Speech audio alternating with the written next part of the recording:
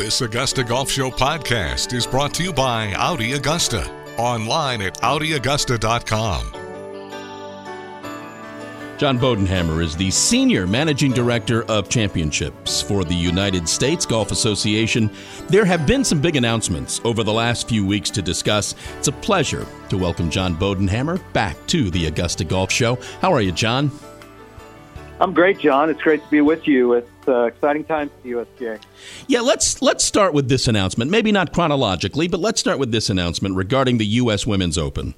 Corporate partnership. Back to an exciting venue, an increase in purses. In some sort of Reader's Digest version, John, tell me how this came to be. A great question, and it goes back 4 years. We 4 years ago began to contemplate, a number of things around the U.S. Women's Open. Really, to really grab a hold of our leadership position, which we've always had in the women's game since day one. The USGA has been about the game, men and women together, the U.S. Amateur, U.S. Women's Amateur in 1895. And, oh, by the way, the U.S. Open was an afterthought in those days. But 4 years ago, we began to think about ways to really elevate further the U.S. Women's Open. And we talked about the possibility of something we had done before, a presenting sponsor, not a title sponsor, but a presenting sponsor. The journey was long, a lot of discussion. But we finally got there because we felt it put us in a place that we could really do something good for the women's game and elevating the purse, elevating the experience.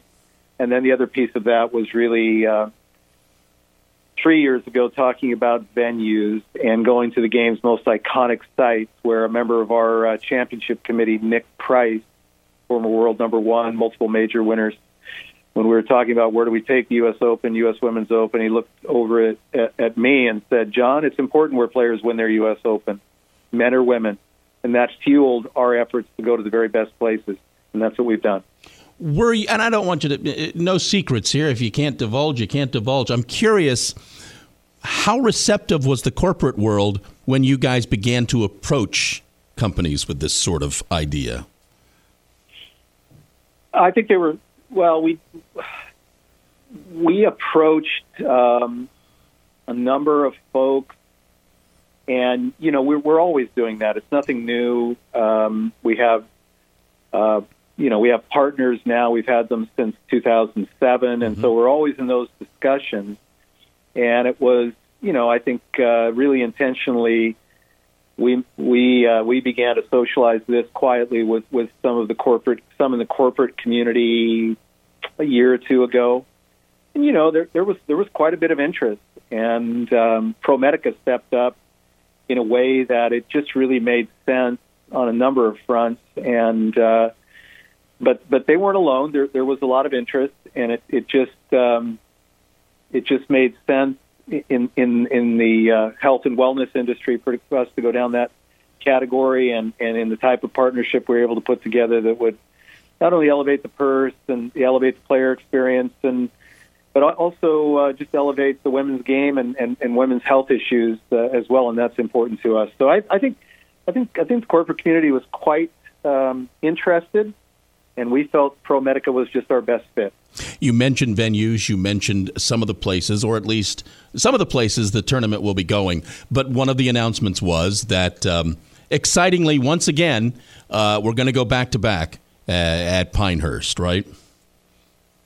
We're really excited about that. That's probably the most frequent question we get out there in the championship world, or will you ever do that amazing back-to-back experience again? And we've been talking with Pinehurst about it, going back to the day after the U.S. Women's Open ended in 2014. Would we ever do this again? We've been contemplating it and thinking about it and how we would do it. And, Pinehurst is such a great partner for us on so many fronts. There aren't many places that can do it. Not many places are willing to do it. It's a big commitment. It's not just the 2 weeks of the championship, but it's the weeks leading up to it for something like that and an undertaking like that. And it is incredibly exciting, I think, because not only we'll be able to conduct the U.S. Open at Pinehurst again, one of the game's iconic sites, but we'll be able to showcase the women's game, much like we did last time. and we're excited about that. That gives us that opportunity to put the women on a stage when you go back to back. Like it's just a unique way to do it, and we're excited about it. So I think 29 seemed to be the right cadence, and gives us lots of time to prepare and to be innovative, and that's what we'll do. We're talking with John Bodenhammer here on the Augusta Golf Show. I wanted to get to this also because I'm maybe it got lost in the holiday season, and I hope not, but talking about Pinehurst. I think it's a really, really wonderful announcement. And talk, John, a little bit about the adaptive tournament that you guys announced. Well, thank you, John. For that. We are equally as excited. It's hard to be more excited about the U.S. Women's Open announcement, but we're equally excited about the U.S. Adaptive Open Championship, which, we put our stake in the ground in 2017 at our annual meeting and said we were going to inaugurate this championship for players who happen to have a disability, the adaptive golf community. And we said that it would take 2 to 3 years to really prepare for it and do it, much like we did when we inaugurated the 4-ball championships and so on. The U.S. Senior Women's Open was a similar pathway, but COVID got in the way, obviously. But and putting that final piece together with Pinehurst hosting was amazing. Again, the partnership with Pinehurst and their willingness to step up for this particular championship, and it's just so important, and we're so grateful. And I could talk all day about that partnership. But the reason for this championship, it's wrapped around inspiration.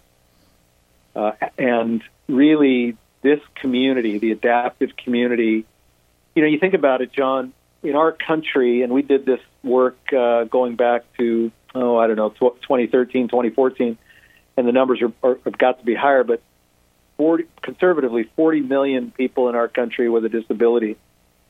And we believe at least 10% of those play golf. Big number, 4 or 5 million people. Sure. And so to create a championship and to inspire that community to play more golf, to play more competitively, which will result in more adaptive competition, we think fits right in with our mission to grow the game. And, some of our wounded warriors have come back. I've seen it at the American Lake Veterans Hospital out in Washington State, where I'm from originally and grew up. Young wounded warriors come back that are suicidal. You stand them up to hit some golf balls, get them out of the wheelchair, or set their crutch down, or just a psychological disability, or it turns their life around, and it's life changing. It can be that inspirational, and we think that this championship will have so many great stories around it. We're so proud to start it, and like our other championships, we go back to the Pub Links Championship in the 20s. We think it inspired the public game. Our junior championships, an entire ecosystem of junior events around the country was initiated. The U.S. Senior Open, we believe, led to what was a robust PGA Tour Champions now, and then our U.S. Senior Women's Open. We hope will do the same thing for the women's game. That's what this championship's about. It will spur more growth for the game, and it will be hugely inspirational across the game to all who play to watch these great athletes compete. First one will be when, John? It will start, I believe, July 18 through 21 in 2022 at Pinehurst Resort and Country Club on their number 6 course. Entries will come out in the latter part of February, and it is men and women playing concurrently in separate men's and women's competitions across numerous categories of disability. But we've built it in a way to be as inclusive as we possibly can. So we're reserving spots in each category until the entry deadline, so that we give an opportunity for each category to enter, and then we'll fill from there. And we're just really doing some unique things to encourage folks to play, and we think it's going to, when we look back a few years from now, it'll be the proof will be in the pudding as to the grow the game aspect of this that it'll have. I don't think truer words have ever been said than what you just did. You'll look back at this 5 years from now and you'll marvel. And congratulations for doing it, but there'll be a part of the organization that wonders why you didn't get to it before. But it's going to be spectacular. It really is. We agree, and I think, again, the stories that'll come out of this, was talking to Dennis Walter, sure, our Bob Jones winner a couple of years ago, and he's a remarkable individual who talk about inspiring and what he does with groups of kids and players, and showing that you can overcome anything in life. He said, and he's hoping to play. He hasn't played competitively in 20-plus years, but he's hoping to play. He's working. He's going to play in some competitions ahead of time. And he said, he didn't tell me, he told our team, he said, this is going to be bigger than you guys think it is. And we hope so. We hope it grows. We hope aspirationally one day that it does grow, and maybe we have qualifying one day. Maybe we do things in a bigger way with it, but we'll see. But we're excited with how we're starting, and we're going to do it in an inclusive way. He is John Bodenhammer. He is the Senior Managing Director for Championships at the United States Golf Association. Thank you for taking the time to do this, John. Congratulations on all of this news. Happy New Year, and we'll talk again soon. Well, John, thanks for having me, and people should stay close to the USGA. There's more exciting things to come in the coming weeks, so stay tuned.